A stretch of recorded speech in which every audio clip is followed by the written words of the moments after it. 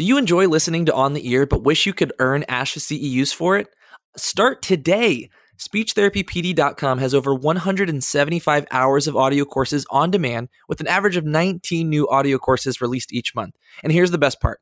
Each episode earns you ASHA Continuing Ed credits. Oh, no, wait. This is the best part. As a listener of On the Ear, you can receive $20 off an annual subscription when you use code EAR21. Just head to SpeechTherapyPD.com to sign up and use code EAR21, EAR21, for $20 off your annual subscription.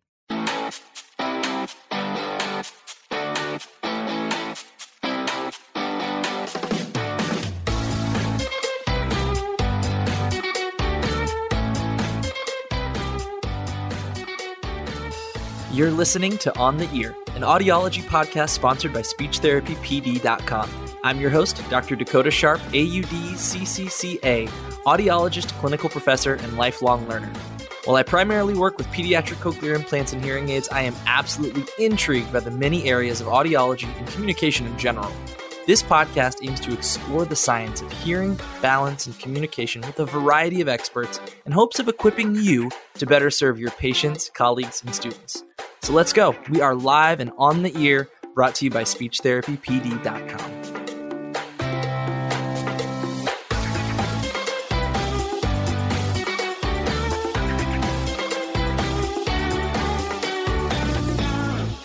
A 2016 study by M. Don Nelson and others, published in the Journal of the American Academy of Audiology, examined a 10-year survey trend in audiologists in vestibular assessment and rehabilitation. They found an increase in the number of audiologists providing vestibular services in the previous decade, and most respondents agreed that audiologists were the most qualified professionals to conduct vestibular assessment. However, less than half of the surveyed audiologists felt that their graduate training was enough to be proficient in assessment, and far fewer than that felt audiologists were equipped to complete vestibular rehabilitation.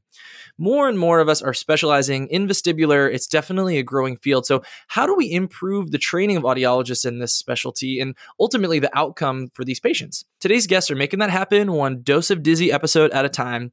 Dr. Liz Femler is a vestibular and concussion audiologist at Hearing and Balance Specialists of Kansas City. She specializes in the evaluation and treatment of vestibular and balance disorders, especially following a head injury or concussion. Her concussion protocol is based on her residency in Mayo Clinic's Return to Play Clinic, where she focused on finding objective physiologic evidence to identify the presence and extent of vestibular issues following a concussion. This evidence played a critical role in ensuring concussions were properly diagnosed and athletes were not returning to their sport prematurely. She is actively involved in scientific research, collecting normative data, and concussion-specific vestibular tests. Dr. Daniel J. Romero is a postdoctoral vestibular fellow and licensed audiologist in the Department of Hearing and Speech Sciences at Vanderbilt University Medical Center. He earned his AUD from Northern Illinois University and PhD with an emphasis in vestibular science from James Madison University. Go Dukes! Daniel has co-authored 6 publications and given over 15 presentations at nationally recognized conferences such as the American Balance Society and AAA. He currently serves as advisor on the Student Academy of Audiology Advisory Committee for the American Academy of Audiology and ad hoc reviewer for multiple peer-reviewed scientific journals. He and Liz co-host an awesome vestibular-focused podcast called A Dose of Dizzy. It's such a good one, you guys. I love how they break down a topic, give you lots of cool insights from their personal perspective professionally. They're also just like funny and down-to-earth people, which makes it a much more enjoyable learning experience. I'm a big fan, and I'm just so grateful that you guys would join me for an episode of On the Ear. We have not covered much vestibular, so I'm very excited for this conversation. Thank you very much. Happy to be here. Okay, so can we start with just like the number, right? I mean, you have to have, I haven't been to an American Balance Society conference, but it doesn't feel like, at least among my friends who are audiologists, many of us are specializing in vestibular or balance related issues. Hopefully everyone took at least a course in graduate school on this, but it feels like such a small specialty. But from my experience, when I did see some dizzy patients, there's a lot of them. So where's this disconnect coming from here? That's a good question. Yeah, and you're right.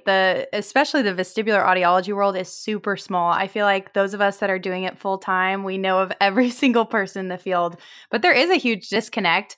And I think part of that is just lack of awareness of who is in charge of dizzy patients, because there's so many professionals that are actually involved in managing dizziness. And it's interesting. I always hear from patients who's helping manage their dizziness, but chiropractors and physical therapists, urgent care, there's so many people involved that I think a lot of people don't think of audiology first. A lot of people don't even know what audiology is. Right. Yeah. Just to bounce off Liz, it's a very multidisciplinary field. And honestly, too, it could, relative to everything else that, audiology in and of itself, is a relatively new, profession compared to some of the other ones. But, vestibular science is sort of relatively like the new kid on the block. It's the new to everything. Yes, it's the new. And, it's new in terms of the clinical assessments that we perform today. 65% of them were not available 20 years ago. And so like the clinical practice is new, and so is, the research, but that also makes it very exciting because there's so many different areas to now branch off to. Yeah, that's a good point, because I feel like maybe that's having an impact on why more audiologists aren't involved, is because there isn't this sounds like a bad way to put it, like older generation of people who have tons of experience here, who are then in the educational setting teaching new AUD students. It's like we have to wait for the catch up between, people with more experience to then come back in and train. It seems like such a small group that no one's really getting that like intense training, I guess, at a graduate level, but maybe it's something that's reserved more for the externship year. I'm curious when you all decided, like, I want to focus on vestibular, was it before you even started an AUD program? Was it after? How did that come about? Daniel, you have a better story. So I guess since undergrad, I have actually known that I wanted to get into vestibular science.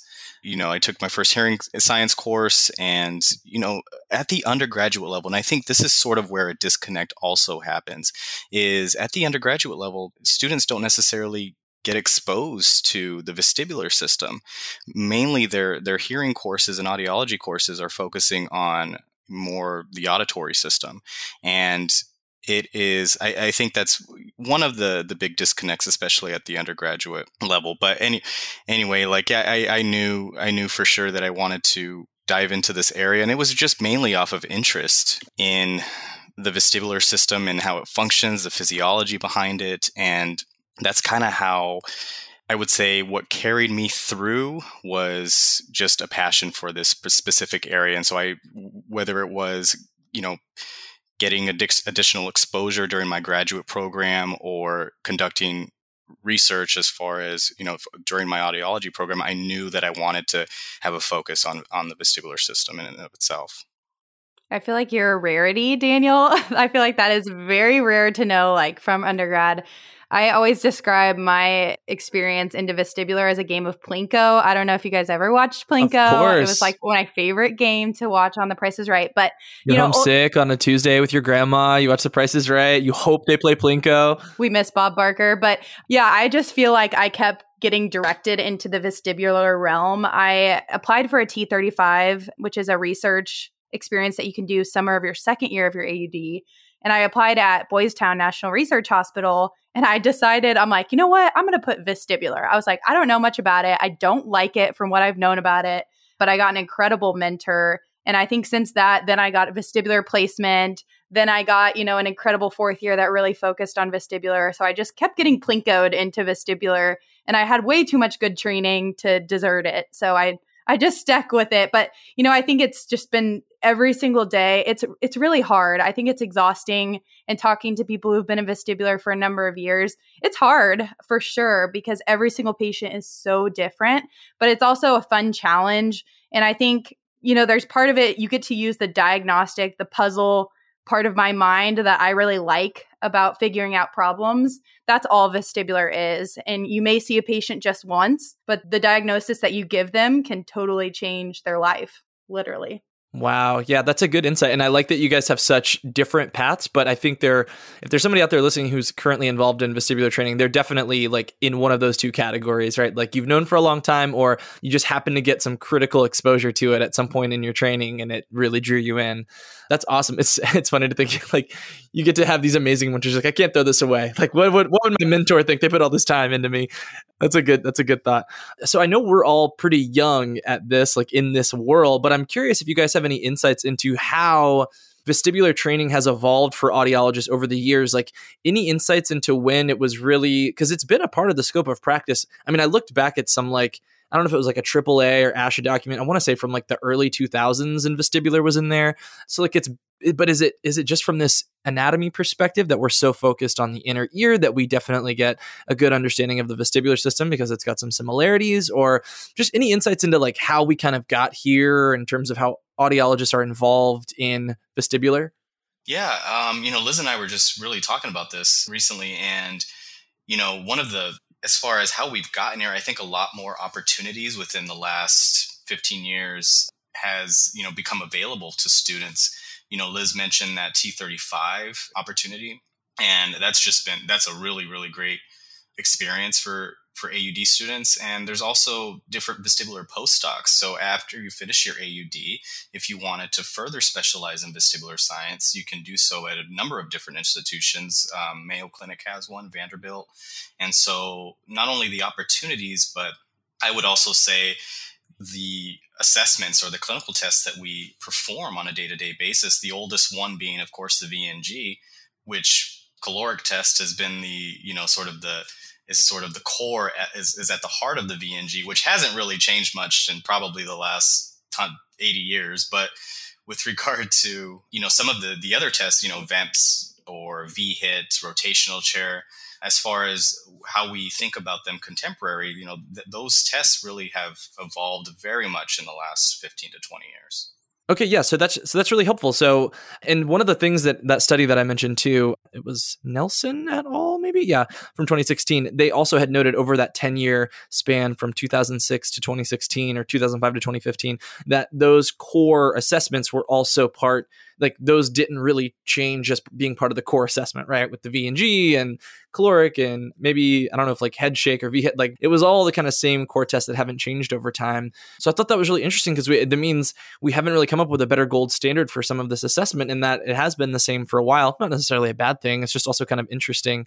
So how do you see, I guess, either the training of audiologists itself or the assessments, or maybe this is two totally separate questions, but how do you all see, let's start with like the training of audiologists in vestibular assessment, maybe rehabilitation. How do you see that changing in the future from where we are now? It's a great question. I think one of the biggest driving forces in the next year that we're going to see is with over-the-counter hearing aids being passed, we are going to be forced into being a more diagnostic focused profession, which I don't think is a bad thing, but I do think it's going to be a little bit of a shakeup. And I think, like I said, that's going to be very good to increasing the general audiology student to being more well-rounded in every part of our field and really operating, we always say at the practice I work at, you should operate at the top of your degree and like really perform as best as you can for what your degree trained you for. I think with vestibular, we're noticing a trend even amongst like American Balance Society, which is a small little subset society that focuses on vestibular. Even in the last 3 years, the number of student attendees have increased dramatically. So we know students are more involved in getting in vestibular research, diagnostics, clinical cases. Students are definitely looking to learn more vestibular. And I think generally that more awareness is going to result in more future professionals that are working at universities, that are offering placements for students, that are talking at conferences, like the whole 9 yards. Definitely. I think that's a really good insight. And I personally, when I was going through my AUD program, they hired a new faculty member who I believe is the mentor and dissertation advisor for Daniel, who was awesome. And just, I knew that previous students, they had struggled through the vestibular class because I think the person who taught it was maybe not vestibular trained. They were maybe an engineer or something who had some background between the two things. And so this person was clinically trained in vestibular sciences, had her PhD. So she was a researcher. So she like really knew the ins and outs of the vestibular system and assessments and rehabilitation. So it really made the class more interesting to us, students who really hadn't had any previous experience whatsoever. And I think a couple of people are like, ooh, this is interesting. Like I could see myself considering a PhD now, or like focusing on this clinically. And without that educator, like being exciting and inspiring, I don't know that would have happened. Yeah, I think that's a good point too, because, the one thing that I always heard, and I felt this way before I got into vestibular, and this is why we started the podcast that we do, but vestibular is very inaccessible to a lot of students. It's complex. You don't get the, basis that you would get in how to perform an audiogram. You don't get that same type of basis in most programs. And so I think increasing awareness of vestibular, the more professionals that get involved and who mentors you or what, resources you turn to can completely transform how you feel about it. Most of us, the way that I felt, I was not very keen on vestibular because it was so complex. And I'm like, I don't even want to try to learn this because there's only one class at my university. So it's obviously not that important for me to learn about. It's just such a subset of academic programs that I was like, it's okay. I don't have to pay that much attention. And then I had, incredible mentors along the way. And I'm like, wait, this is incredible. Right. Yeah, for sure. I mean, Liz has touched on it there for sure. It's, a lot of it really does have to, comes down to like your early education to it. How was your introduction to the topic? What were your classes like? And there's just a lot of variability across different programs, but with regard to, having somebody coming in with that, I think that's sort of like the beauty of the AUD PhD is because you're able to sort of bridge a lot of the things and make things much more interesting to students that are learning this topic. So I think also not only it has to do with the background of the person teaching it, but also just the overall, like kind of like the interest level of the students. And I think another thing that isn't really offered, or I've never seen it really anywhere, is a university clinic, which are usually smaller. I mean, I guess there are definitely some larger ones that do, but that incorporate vestibular, because usually the university clinic is going to be mostly full of the early AUD students, right? The first year, second years. And in my experience, I guess to be fair, I haven't seen too many other AUD programs, but they don't have vestibular clinic offered that early on to students that young. And maybe it's because it's a higher level class that isn't taught until later. But I do think that exposure makes it feel more attainable and not so foreign by the time you're looking for clinical experiences in your third or fourth year. You know what I mean? If you hadn't had that chance to even see, what is this equipment like? You wouldn't even know that you had that passion the entire time. And I think part of it too is, and we may get into this later, but some vestibular equipment is pretty expensive. And I think that makes access hard, whether you're a student that's looking for an off-campus, clinical placement, or you're at a university.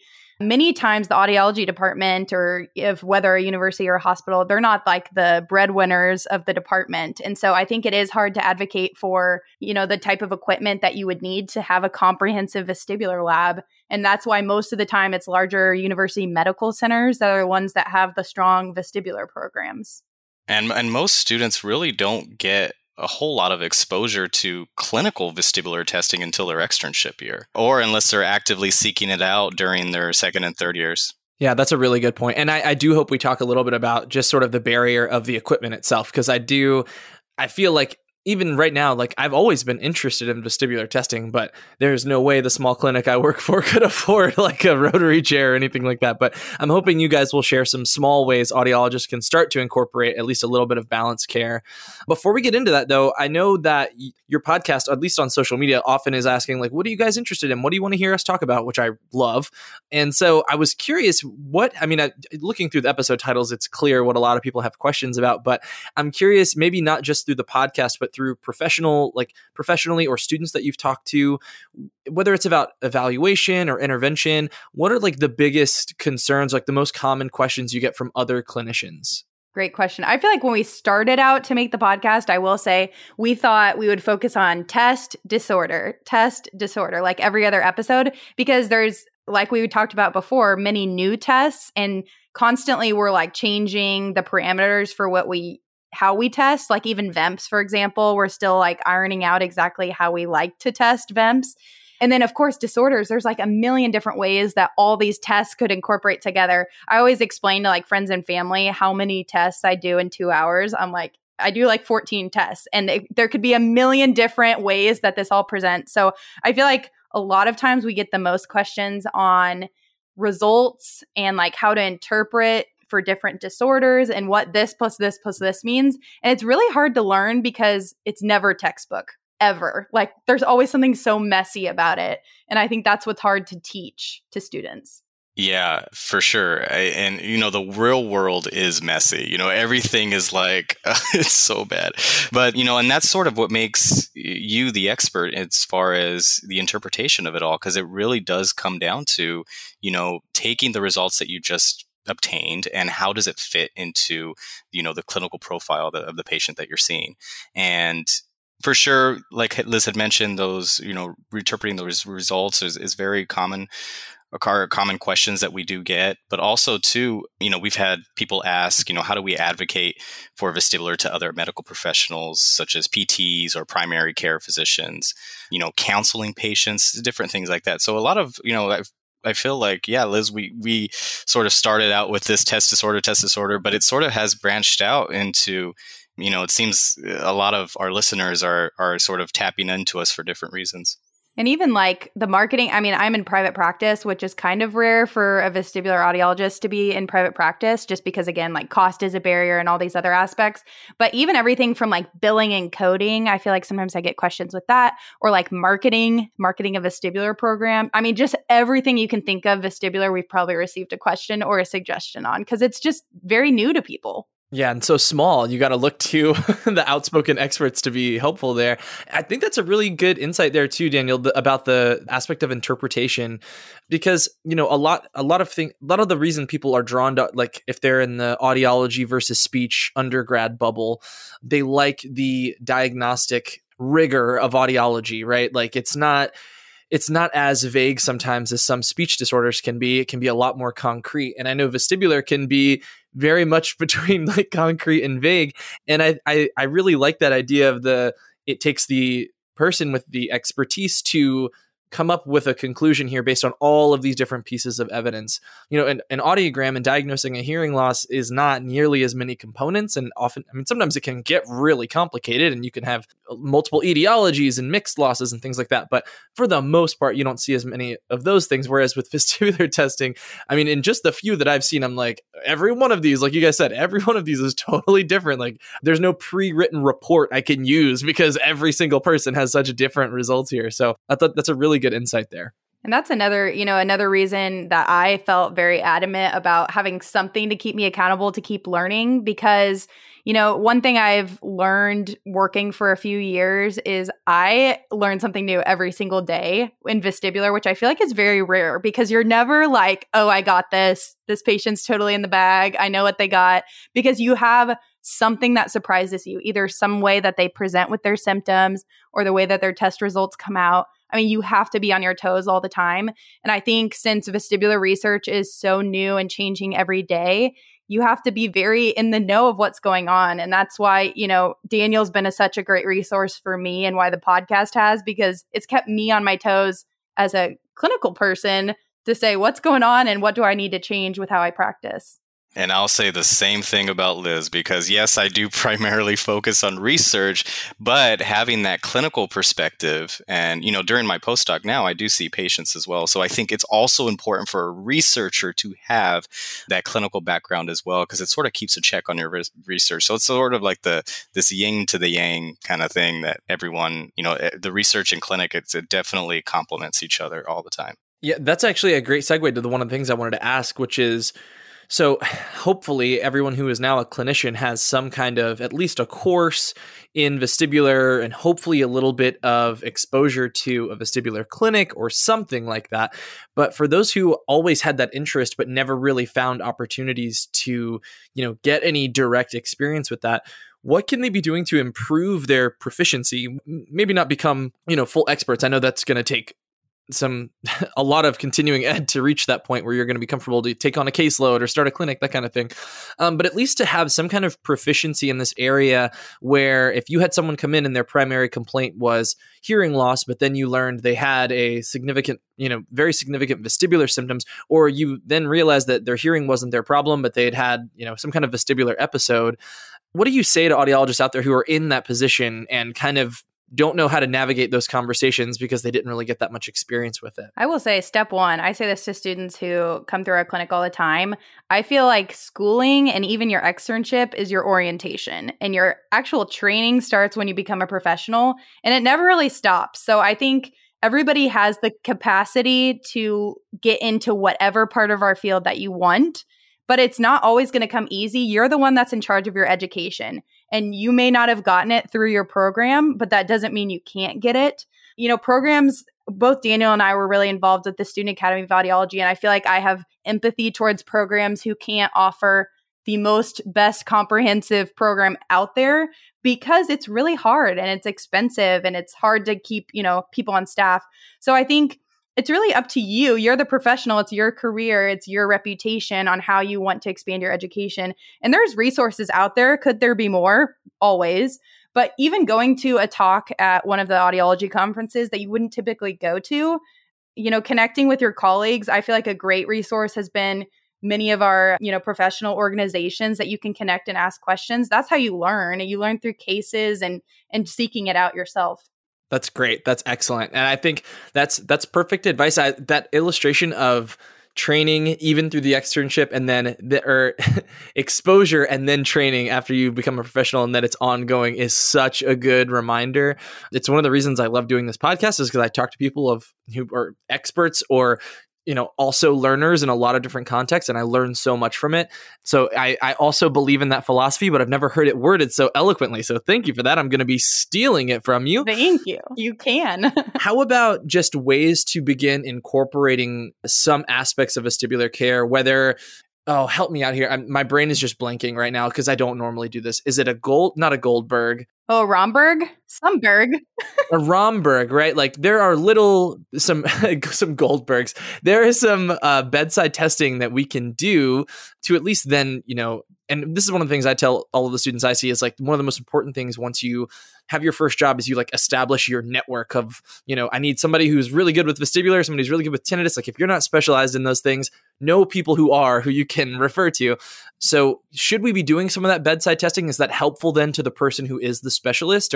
And if we are interested, where do people even go to begin learning that kind of information? With regard to bedside test, we actually just did an episode on this, but there's a wide variety of different bedside tests that are very, very useful, and in certain cases can give you a really good idea as to what the underlying issue is with the patient that's right in front of you without even putting any set of goggles on them. You had mentioned the Romberg, there's the Fukuda, there's the head shake, there's all kinds of different tests that can really try to help identify more or less peripheral vestibular impairments, but can at least give you a good idea. Aside from the bedside testing, there's also a bunch of different questionnaires that vestibular audiologists would routinely use. The most common questionnaire is the Dizziness Handicap Inventory.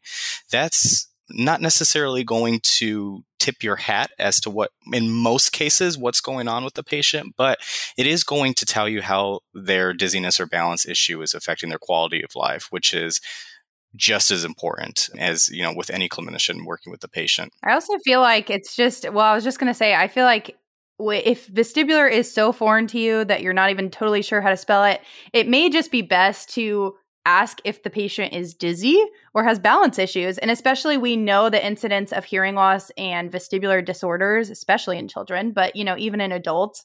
And just asking the question, because most of the time, and Daniel and I talk about this statistic all the time, but dizzy patients will, typically see 4 to 5 medical professionals before they receive a diagnosis for their symptoms.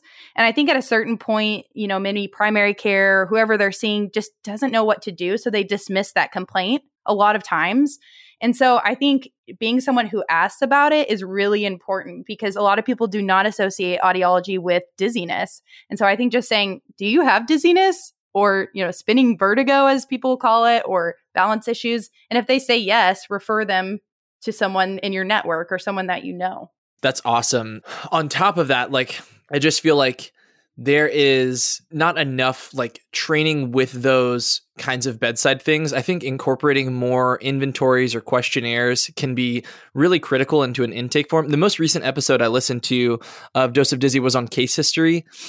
And in our case history is always a question along the lines of, do you have dizziness or imbalance, or it might even say, we also have something about, do you have a history of falls, which can also help kind of tease that out. But some of the things you guys talked about in that episode were great as someone who doesn't see these patients, but understanding what kind of questions you like to ask can be really insightful for the kinds of things that I should probably be asking to know when it's right to refer someone.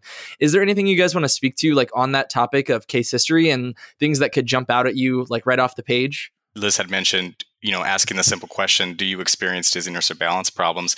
Now, taking it a little step further, with regard to dizziness, what does that even mean? And it's like, that just means so many different things, and dizziness can result or can come from a variety of different areas in the body. And so what I like to do first is really just to try to parse out what their sensations, or what the sensations that they're feeling. And so I always try to ask them how, go ahead and describe the dizziness without using the word dizzy. What sensations are you actually feeling? And what we're trying to figure out, ultimately what we're trying to figure out, is the person experiencing true vertigo? Now, true vertigo, that's going to be that spinning sensation, could be tilting sometimes, but also most of the time it is going to be that true spinning sensation. Everything else is going to be lumped in the basket known as dizziness. And even, I think a lot of times we talked about this in our episode related to this as well, but case history is probably one of the most important parts. I always say we diagnose using case history and we support our diagnosis with our test results, because most of the time, I should say, and this is why I'm always kept on my toes, because just as soon as I figure it out, I'm wrong. But, your case history, you can really parse out which professional they need to see. For example, if you're talking to someone, and this is very typical, you see, let's say, an 80-year-old man who's saying he gets dizzy. He's dizzy every time he sits up. He's dizzy every time he stands up. Okay, well, if you parse that through and it's not a spinning, it's more of a lightheadedness, probably related to blood pressure. Do they need to go to a full vestibular evaluation for this? Maybe not. That may be something that their primary care can mitigate. I mean, obviously, we're used to seeing those types of issues as well, but that would be something where they would save an assessment with a vestibular audiologist and be directed more immediately to who they need to be with. Right. That's spot on. And like with regard to on the flip side of that, just to talk about, the patient or the case history itself, one thing you also have to keep in mind is that, patients are typically or can be poor historians. And so it's very hard to describe. I will say, yes. Dizziness is so complicated and it means something different to everybody. So it is very typical to not be able to describe it. So while the case history is very, very crucial, ultimately you have to sort of look at what evidence do you have to support an inner ear balance disorder. And that's going to ultimately come from your clinical tests. Yeah, I like the balance between those two. And I definitely have some patients who are like fantastic reporters. They can give, so I see a lot of cochlear implant patients too. And there's oftentimes vestibular problems associated with that. And sometimes the way they describe it is like with so much detail and so interesting. I'm like, wow, this is probably really helpful for the person who would be able to help you with this.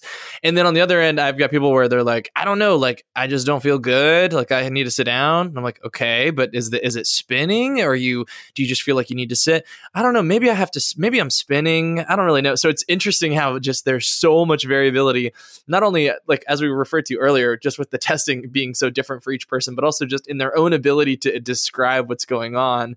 That's a really good point. And just how similar those words can be to one person, whether it's lightheadedness or spinning or dizziness or imbalance, or like all of those words can mean almost the same thing to one person and drastically different to another. So it's a helpful reminder. Awesome. Okay, so kind of circling back then to a minute ago, we talked about the equipment being really expensive. I'm really curious, Liz, your perspective being in private practice. So obviously, it's clear that if someone wants to get involved in vestibular, care, and they're not already, it's going to take some extra clinical training in some way. But also, if they wanted to, incorporate some kind of balance into their care, what do they do? Because I couldn't tell you like a quote for a piece of equipment, but I have to assume it is way up there because they are big and technical and heavy. And so, what are the recommendations you would make to someone who is, they've got the training, they're ready to take the plunge, but that equipment barrier is there? Yes, great question. I feel like we get this one a lot, even with the podcast, but it's a really good time to be in private practice for vestibular. And I'm saying this because in the last few years, there's been the addition of new vestibular codes. And I think that's been a huge barrier, even at the university level, is we haven't had a code for billing VEMPs. We haven't had a code. We still don't have a code for billing VHIT. We were using the 92700, which is just your basic filler code that doesn't typically get paid. So I think that's been a huge barrier for a lot of people who are trying to not only do vestibular maybe to teach students, but also to make money or even pay off their equipment, something as basic as breaking even. So I think it's a very good time to enter vestibular because we've seen an increase in billing and codes. As far as equipment, you can have a fairly comprehensive vestibular lab without having all the equipment. It's obviously ideal. We're kind of a unique private practice because we do have a rotary chair, which is obviously probably 4 times your car, or maybe 5, or maybe 6. Oh, it's that far up there. Oh, yeah. I didn't even have a ballpark. That is wild. I guess it depends what type of car you drive. But Sure. It's probably quintuple mine. But yeah. I get the point nonetheless. But yeah, I mean, it is very, very expensive. However, there's some simple math, and it's true with you're buying a real ear measurement system, which I feel like this is always a big debate as well. It's like, that's so expensive. And it is. But I feel like it's easier in vestibular to justify the price because you have a code to bill for it. And actually, they pay okay. And especially if you're doing a comprehensive vestibular assessment, you're gonna make okay money, and you're gonna make probably pretty good money to be able to pay off your equipment fairly soon.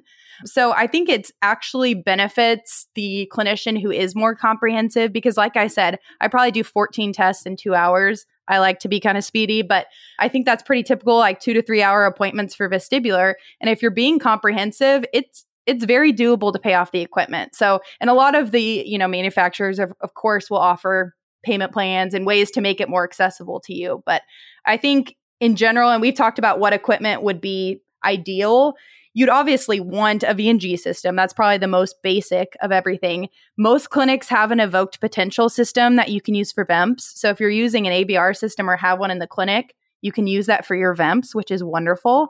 Or ECOG if you're still doing that. I'm not, and then beyond that, it just gets more fun on what you can add. Rotary chair, you can add VHIT.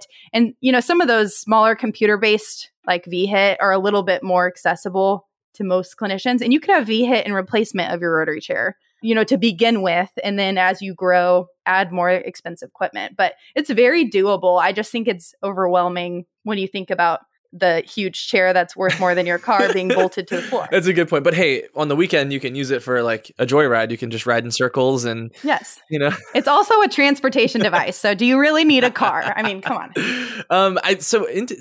To that insight about kind of billing and coding, I know that, there's rumblings legislatively from a federal level in terms of audiology reimbursement, like we mentioned earlier with over the counter or the Medicare Audiologist Access and Act.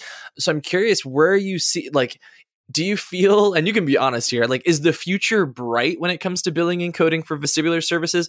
And then maybe if you guys have some insight too, I know that physical therapy is also in this world. So is there a struggle? I'm so far removed from this. Is there a struggle there between the disciplines to establish roles, or is it we all kind of get along here? How has that gone so far? That's a great question. So first of all, I will say our clinic just recently started employing a vestibular physical therapist. So I feel like I've learned a lot more about this. I feel like the roles are fairly separate when you're talking about billing and coding. When you're talking about patient management, a lot of people think we do the same thing. But when you're looking at the actual, tests that you perform and the outcome that we get, we actually work really synergistically together. It's a very good partnership of using each of our talents. I've loved having a physical therapist. She's great. She finds cervical origins of vertigo that I've never been great at assessing. So I feel like that is not so much of an overlap, especially when it comes to billing coding. I feel like the future is always slightly grim when you're talking about coding and billing for any profession, anytime, because I think the more you use a code, the more it's used, and we both, Danielle and I both learned quite a bit about this from being involved nationally with organizations, but the more a code is used, the less likely you're going to be paid more in the future because they only have a certain amount of budget and they have to allocate it. So I think the more people that get involved in vestibular, it probably will lead to a slight decrease in our reimbursement, potentially, because that's how it's been trending. But I think that's true with audiology overall. And some things have increased in pricing as well. So it just kind of depends. I think it's very important that we're well-rounded with how audiology bills, because some codes are not utilized at all. And those are worth a lot. And then all of a sudden they start getting used more and then they get tanked. So it's an interesting world to be in. Right. I mean, it's about it. Especially, I think the biggest example is with the caloric code. I mean, it's probably a tenth of what it used to be, but it's still our most billed code, I would have to say. But yeah, no, we're always we're just trying to slow down that slope. But it seems like it's as time goes on, it is always going to decline just a little bit. That's rough. It's definitely rough. It's true of everywhere, like everything audiology, though. Totally. It's not specific to us, unfortunately. With equipment that's multiple cars, you don't want to be stressing about that. So I definitely get that. I'm curious, maybe you guys have such different histories in terms of how you got here. And you kind of have briefly shared some of those settings, but I'm curious, I mean, it sounds like it's not like just a medical center setting for an audiologist to work with vestibular. I mean, Liz is in a private practice. It sounds like you guys have been in maybe some kind of university clinic before or a hospital. I'm just curious what some of the settings are that you've seen, or maybe just people you've connected with through, professionally, what kind of settings you're seeing audiologists in who are maybe not doing fully vestibular, but are at least incorporating some of it into their care. Yeah, I would say probably the two most common areas that a vestibular audiologist is going to work in are going to be hospitals and private practice. I haven't come across, and Liz, if you have, let us know, but I haven't come across a lot of university clinics that perform vestibular assessments as part of their regular standard of care. Yeah, I would say for the majority, I've personally. My externship was at a hospital. I'm now at a university medical center, and so I would say it's more or less a combination of that as well as private practice. But also there's some. I've also know some audiologists that have worked in industry, so manufacturers for these very expensive pieces of equipment. You'll also see some audiologists working in industry doing research for some of their products. So I would say it's pretty similar to other settings that audiologists work in overall in general. I mean, I know, for example, because this has been something that's transitioned since I started at my grad school, but I went to Purdue and they bought equipment. I think the second year I was there, they bought rotary chair and literally everything under the sun. And they actually just started seeing patients in the clinic because it's been a big task to get the vestibular lab up and going. But I know it's possible to see them in the clinic. I think majority are hospitals, ENTs. I feel like it's more rare to find someone in a private practice, like audiology-owned private practice that's incorporating it. But I do know there's a big push. Richard Gans trains a lot of private practices to incorporate vestibular care, and that's a really accessible way for a lot of people to start in vestibular because he'll bring a team to you or you to them and train you with how you can start incorporating this. And I feel like it's been a similar push to what we've seen with some of the cochlear implant manufacturers who are trying to tap in on private practice and expand the repertoire for what those audiologists are providing. So I think it's kind of similar to see that growth, but I agree. It's like same settings as what you'd expect. I'd feel like the least amount of vestibular audiologists are actually in universities because that's a lot of the programs I know utilize clinicians who are at like a hospital or private practice to help teach their classes. Yeah, that's a good insight. Yeah. So it sounds like the settings can be kind of the same. And yeah, the ones that I've interacted with have either been in hospitals or like a part of an ENT clinic that also sees dizzy patients. How has that collaboration worked for y'all in the past? Because I know that, otolaryngologists are a big part of what we do as audiologists. Have you guys seen, good collaboration there? Have you butted heads? Like what's been the relationships that you've had so far? I feel like one of the best, and I think most audiologists feel this way in general, but neuro-otologists, I feel like I've had the most incredible experience working with when it comes to dizziness because they understand and really value what tests that we bring and, value us as professionals part of their diagnostic plan because a lot of times they need our testing to help figure out, is it Meniere's disease? Is it 3PD? Is it some of these big, higher vestibular issues. So I feel like I've had the best experience even now working with neuro-otologists just because of how their training has taken them to their role. Yeah, I have to agree. I've also been fortunate to be around some pretty incredible neuro-otologists and just, general ENTs. But I've also heard horror stories of other, individuals bumping heads with some of the other professionals. But I would also say that, there's also a really good collaborative relationship with vestibular audiologists and neurologists.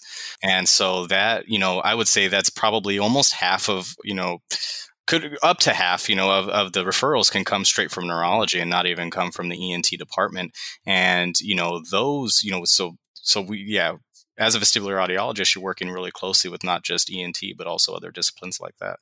Yeah, you think about where, and I always talk about this, I do the marketing for our practice, so I'm always thinking about where referrals come from. But, neurologists are huge because if dizziness is a neurologic sign. So a lot of people get referred to neurology if they say they have dizziness.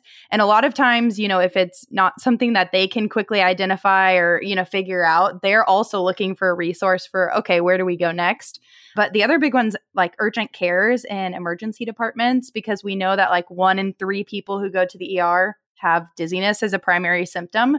And so a lot of ERs are looking, once they rule out all the big scary stuff, they're like, okay, where do we go? Where do we go next? So there's a lot of professionals who work very well with vestibular, especially once they discover what you do and how you can help their patients. Yeah, that's awesome. I think one of the trends I'm hearing in this whole conversation is like, if you're the kind of professional or clinician who really is interested in and excited about like interprofessional collaboration, I mean, like as an audiologist, there are other professionals I work with, but I wish like in some ways I'm like, oh, it would be great to have more people on this team when it comes to hearing loss. And in some situations, there's a reason for that. But it sounds like in this world, it's kind of required. Like you might need your vestibular PT who's really focused on the rehab, and the neurotologist or the neurologist who's focused on, whether it's the medical etiology or whatever. And then as audiologists, whether it's within diagnostics or, the counseling journey for this. I mean, there's so many people who kind of have to be on this team. It's not really even optional, And I feel like it's definitely expanded my awareness of just other medical disorders that I don't know I would have had exposure to if I wasn't forced to through my patients.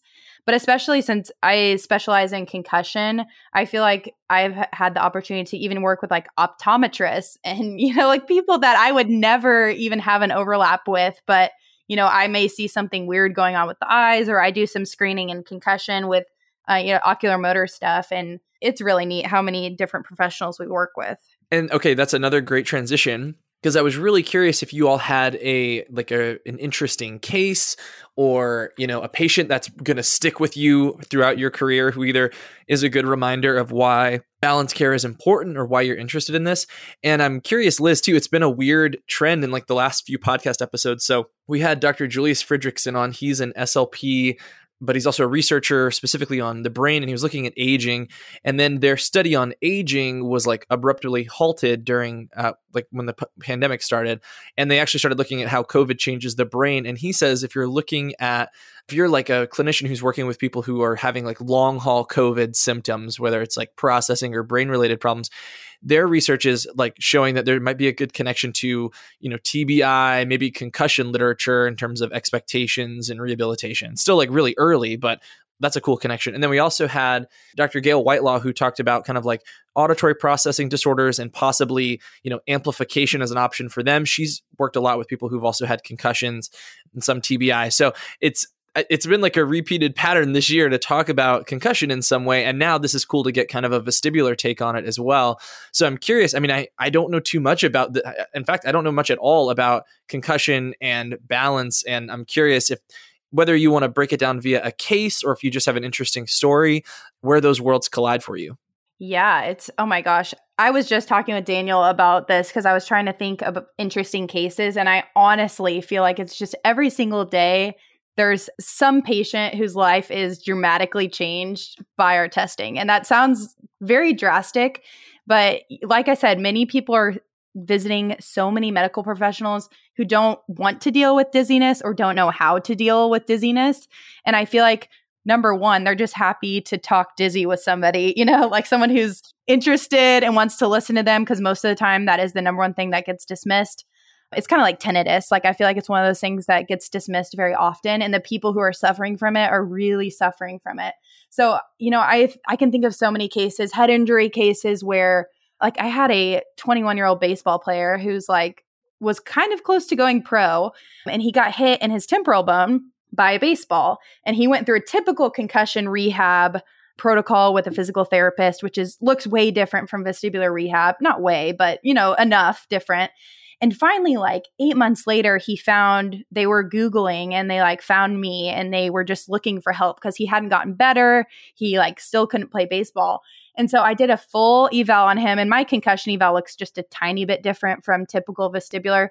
But of course, he already knew he had hearing loss. He was wearing a hearing aid in the ear that he got hurt, but he also had a complete vestibular loss on that side, which it's first of all crazy because he had, of course, been seen, by people who diagnosed his hearing loss, and he had been fit with a hearing aid, but nobody had really dove into his balance symptoms and his dizziness that he was having. So, of course, I did like the whole game. I did rotary chair, I did calorics, VEMPs, everything. Everything indicated that the side that he was hit on, he didn't have any vestibular function. Like, his caloric was so minimal, I had to continue doing it, making sure it wasn't me. But this was so important for this patient because he had always been told that he was going to get better. And it was a hard conversation, especially since he wants to go pro and he could, that he may not fully compensate. Because when you have one vestibular system that's contributing nothing, you're not going to probably get to the pre-injury level that you were at. Just because he's such a high-performing athlete, he's going to notice the difference between 97% better and 100% better, and he may not get to 100%. And I think that information was super critical for him and his parents, who especially wanted to see him succeed. And it's actually turned out to be a really interesting case. I should write a case study on it, but I never write because it's too much work. But he, I've seen him for like 10 months and he still has a spontaneous nystagmus. He still has our abnormal rotary chair. And so he's just been sent back to neurology to get an MRI again because I'm like, something is not right. Like, it's weird for a 21-year-old to not be able to compensate. And the fact that he still has a spontaneous nystagmus and all this jazz. So I don't know. I'll be interested to see what his MRI shows because he may have something even bigger going on. And a lot of times that's true with vestibular. Like my tagline in our clinic is always, everybody has a tumor unless proven otherwise, because you seriously can miss things. Sometimes you're the first person to like see signs of MS or, a huge like skull-based tumor. Like I was just telling Daniel, I helped discover like a skull-based tumor that like had to be operated on immediately, basically, for this young female just because of abnormal eye movements. And I mean, it's just wild, the stories that you get from vestibular, because some of them could be life-saving or at least life-changing. And some of them are as simple as just like not having a 75-year-old fall and break their hip, which is also amazing when you can help them with that. I almost put that in the intro to talk about, how we are literally in a pandemic of falls in the elderly population, and how that is definitely, at least in one of my clinic rotations, that was something that we talked about a lot, is like how many older adults they see and how it's not always related specifically to like the inner ear balance system, but like still kind of falls within our scope of practice. And just like you said, other things can be caught when it might not, when sometimes it's just a blood pressure issue, but it's all really, really interesting. Thank you for sharing that. I mean, I think that's a story that's definitely going to inspire a student out there who isn't so sure about taking the plunge into like leaning into vestibular. I mean, that's such a cool thing that you get to see. Daniel, I'm curious if you have any of them that you want to share. Yeah, with regard to, the story that Liz shared, there's just so many times as a clinician that you're coming across these patients who are just looking for help. And, Liz had mentioned earlier that the average dizzy patient sees 4 to 5 different professionals. And so by the time they get to you, it may be months after their initial episode of dizziness, and if it is an underlying vestibular impairment, you go through compensation as you're traveling, trying to seek answers. And maybe the only answer that you receive, because, you go through you go through this compensation process, you may be functionally back to normal, but you may still not know if, you had a vestibular insult, and you may not find that out until your vestibular testing. And so, you go through all of these different professionals, and, it's patients who are dizzy are just really, really looking for answers. And, as audiologists, we can help provide that to them. I would say with regard to just patients that I've seen, the most gratifying situation that I love, why I love working with dizzy patients are just patients who have, something simple as benign paroxysmal positional vertigo or BPPV. Those patients, typically they're going to end up in the ER. It could be a pretty violent episode of vertigo, and everyone seems to remember their first episode of vertigo with BPPV, and they either think that they're having a stroke or having a heart attack, and if not treated properly, that BPPV is, sometimes it does really resolve on its own naturally, but oftentimes, sometimes it won't. And, they may go through these several different spells of vertigo where they have or positional vertigo, that they have no idea why it's happening. And they're going to all of these different professionals telling them, yes, your heart's okay. Everything's okay. All of these boxes are getting checked off. And so, by the time they come to you, they may be, a little bit more frustrated at why, they're not receiving the answers. And the vertigo that they're experiencing is very real. And so when you're able to diagnose that in, 2 hours and treat it in 8 minutes, they are really, oftentimes amazed at what you're able to do for them, and very grateful. And those patients I love working with. And I think, I always talk about, when I'm talking to professionals about when to send for dizziness evaluations, like Daniel mentioned, dizziness is so scary. And I think many people haven't experienced it. So you don't realize how terrifying it is, because you do think you're dying or you're having a stroke. And a lot of people live in fear of, when is this coming back? Like, should I expect this to come back?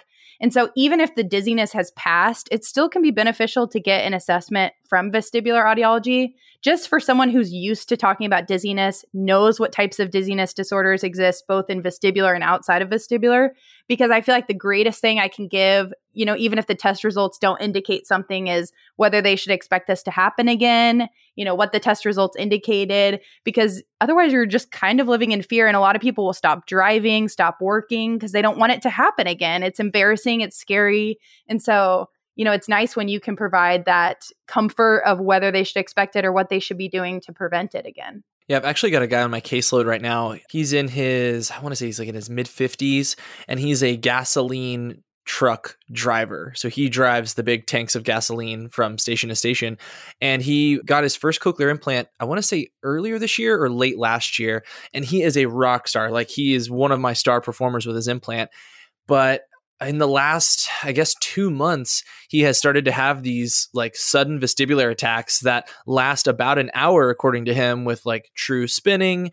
And it doesn't sound like BPPV to me, but I've asked him, are you seeing any patterns here? Have you, like, is it when you're wearing your implant or when you're not wearing your implant? And then he, through like a long line of questioning, trying to find some kind of pattern here, he was like, yeah, well, I also saw a doctor like 2 weeks ago, and they told me my blood pressure was really low, and his heart rate was also very, very low. And I was like, well, is there any connection between those two? He's like, well, I haven't ever checked my blood pressure when it was happening. Maybe we should try that. So he's scheduled with someone locally to do a vestibular evaluation. I don't know if that's, last time I saw him was a few weeks ago. So I don't know if that's happened already, but he's just another one of those examples of, like, just like what you said, it's scary. And he and his wife are like, I can't have one of these episodes while I'm driving a gas truck. Like, I don't know what's going to happen. So you're so right that it's going to impact their quality of life way beyond, like, I was uncomfortable for a little while. It's like, I fear for my life when this happens. So that's a really great insight and a really good reminder to have that empathy for these patients. I remember, this is like a little sad, but I remember I had a supervisor at one point along my student journey who saw some vestibular patients, and there was just like a lot of resentment there. They're like, oh, dizzy patients are so annoying, or like they just complain, blah, blah, blah. And it was such a like different take on that, where I hear a lot of, like, I guess not a lot, but I've heard similar complaints when people also work some with tinnitus patients, where it's just, if you don't take the time to empathize with how much this is actually impacting their quality of life, it can sound like complaining, like, oh, like, you had BPPV, you were spinning for a minute, like, you're fine. But you're so right that fear of when it could happen at any time, and they are so confused and they don't understand what's causing it. And like you said, if they're seeing 4 or 5 professionals, it would feel like to them that the professionals don't know what's causing it either, which makes it even more scary, right? So those are just really great, helpful reminders. I really appreciate you guys sharing that. Yeah. And I do think, vestibular, I don't mean to dog on the audiology professionals because obviously I am audiologist, but I love vestibular because it's such a functional, implication when you have dizziness or balance disorders. It prevents people from going to work, from driving, from, walking outside and exercising, and like so many functional implications to people's health. And I feel like it was harder for me, as an individual to convince people that they have a hearing loss and use my test results. And it felt more like an uphill battle when I was doing predominantly hearing loss and hearing aids, because people functionally can get around their hearing loss for a good amount of time. Not everybody, obviously, but it was such an uphill battle for me to be like, I know you can turn your radio up higher. I know you don't feel like you have a problem, but like with dizziness, you do not have to convince someone. I mean, you say, how is your dizziness? And an hour later, they're still talking, like they are desperate for people to hear them because functionally it's destroying their quality of life. That's a really good insight. That's great. Wow. Okay. We are at the end of our time. That really flew by. And it was just really helpful to me personally. I'm hoping a lot of the clinicians out there feel the same way.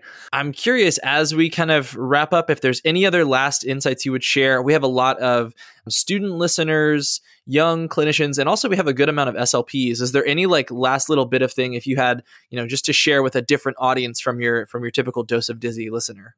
Yeah. With regard to, I would say vestibular science, especially the research part area, is very much in its infancy. There is just so many exciting areas that I am personally looking forward to and hopefully contributing to some of the science here in the next several years. But there's just so much that we still don't know as far as the effects of a vestibular impairment on the human body. We know that, it is an independent risk factor for falling. And so that's we had definitely touched on that with regard to the older population. But there's also a lot of emerging evidence to suggest that vestibular impairments are associated with cognitive decline and spatial memory. So your ability to know where you parked your car, there is evidence to suggest that skill or that ability to know where you parked your car, that spatial memory, is linked to the vestibular system. And then when there is an impairment, that may affect some of that. So there's just a whole. I always like to think of this as the new frontier. I think with regard to the auditory system, the research, or if you compare just the body of literature between the auditory system and the vestibular system is, there's a lot out there, but it's still not as much as the work that has been done in the auditory system. And so there's still so many different areas just trying to understand its physiology that I'm really excited about. Something to be excited about. I love it. I feel like, the thing that I am always trying to do daily with each patient is be as comprehensive as possible. And I think part of this comes from working in private practice where I don't have the safety net of being with other professionals who also may ask the questions for me. And I think it's a good way to practice. It's very autonomous, but I would encourage, if it's a speech language pathologist, we also employ one at our practice. So I feel like I've really been stretched outside of what I normally ask. But I really try to ask every patient, and especially my concussion patients, about cognitive and memory concerns. I ask about tinnitus and sound sensitivity, where I don't necessarily address that, but I have a colleague that does, and really try to capitalize on, vision issues. So I can refer to optometry, because you may be the only person that's asking this, because what I've noticed with especially chronic dizzy patients is at a certain point, some providers stop listening.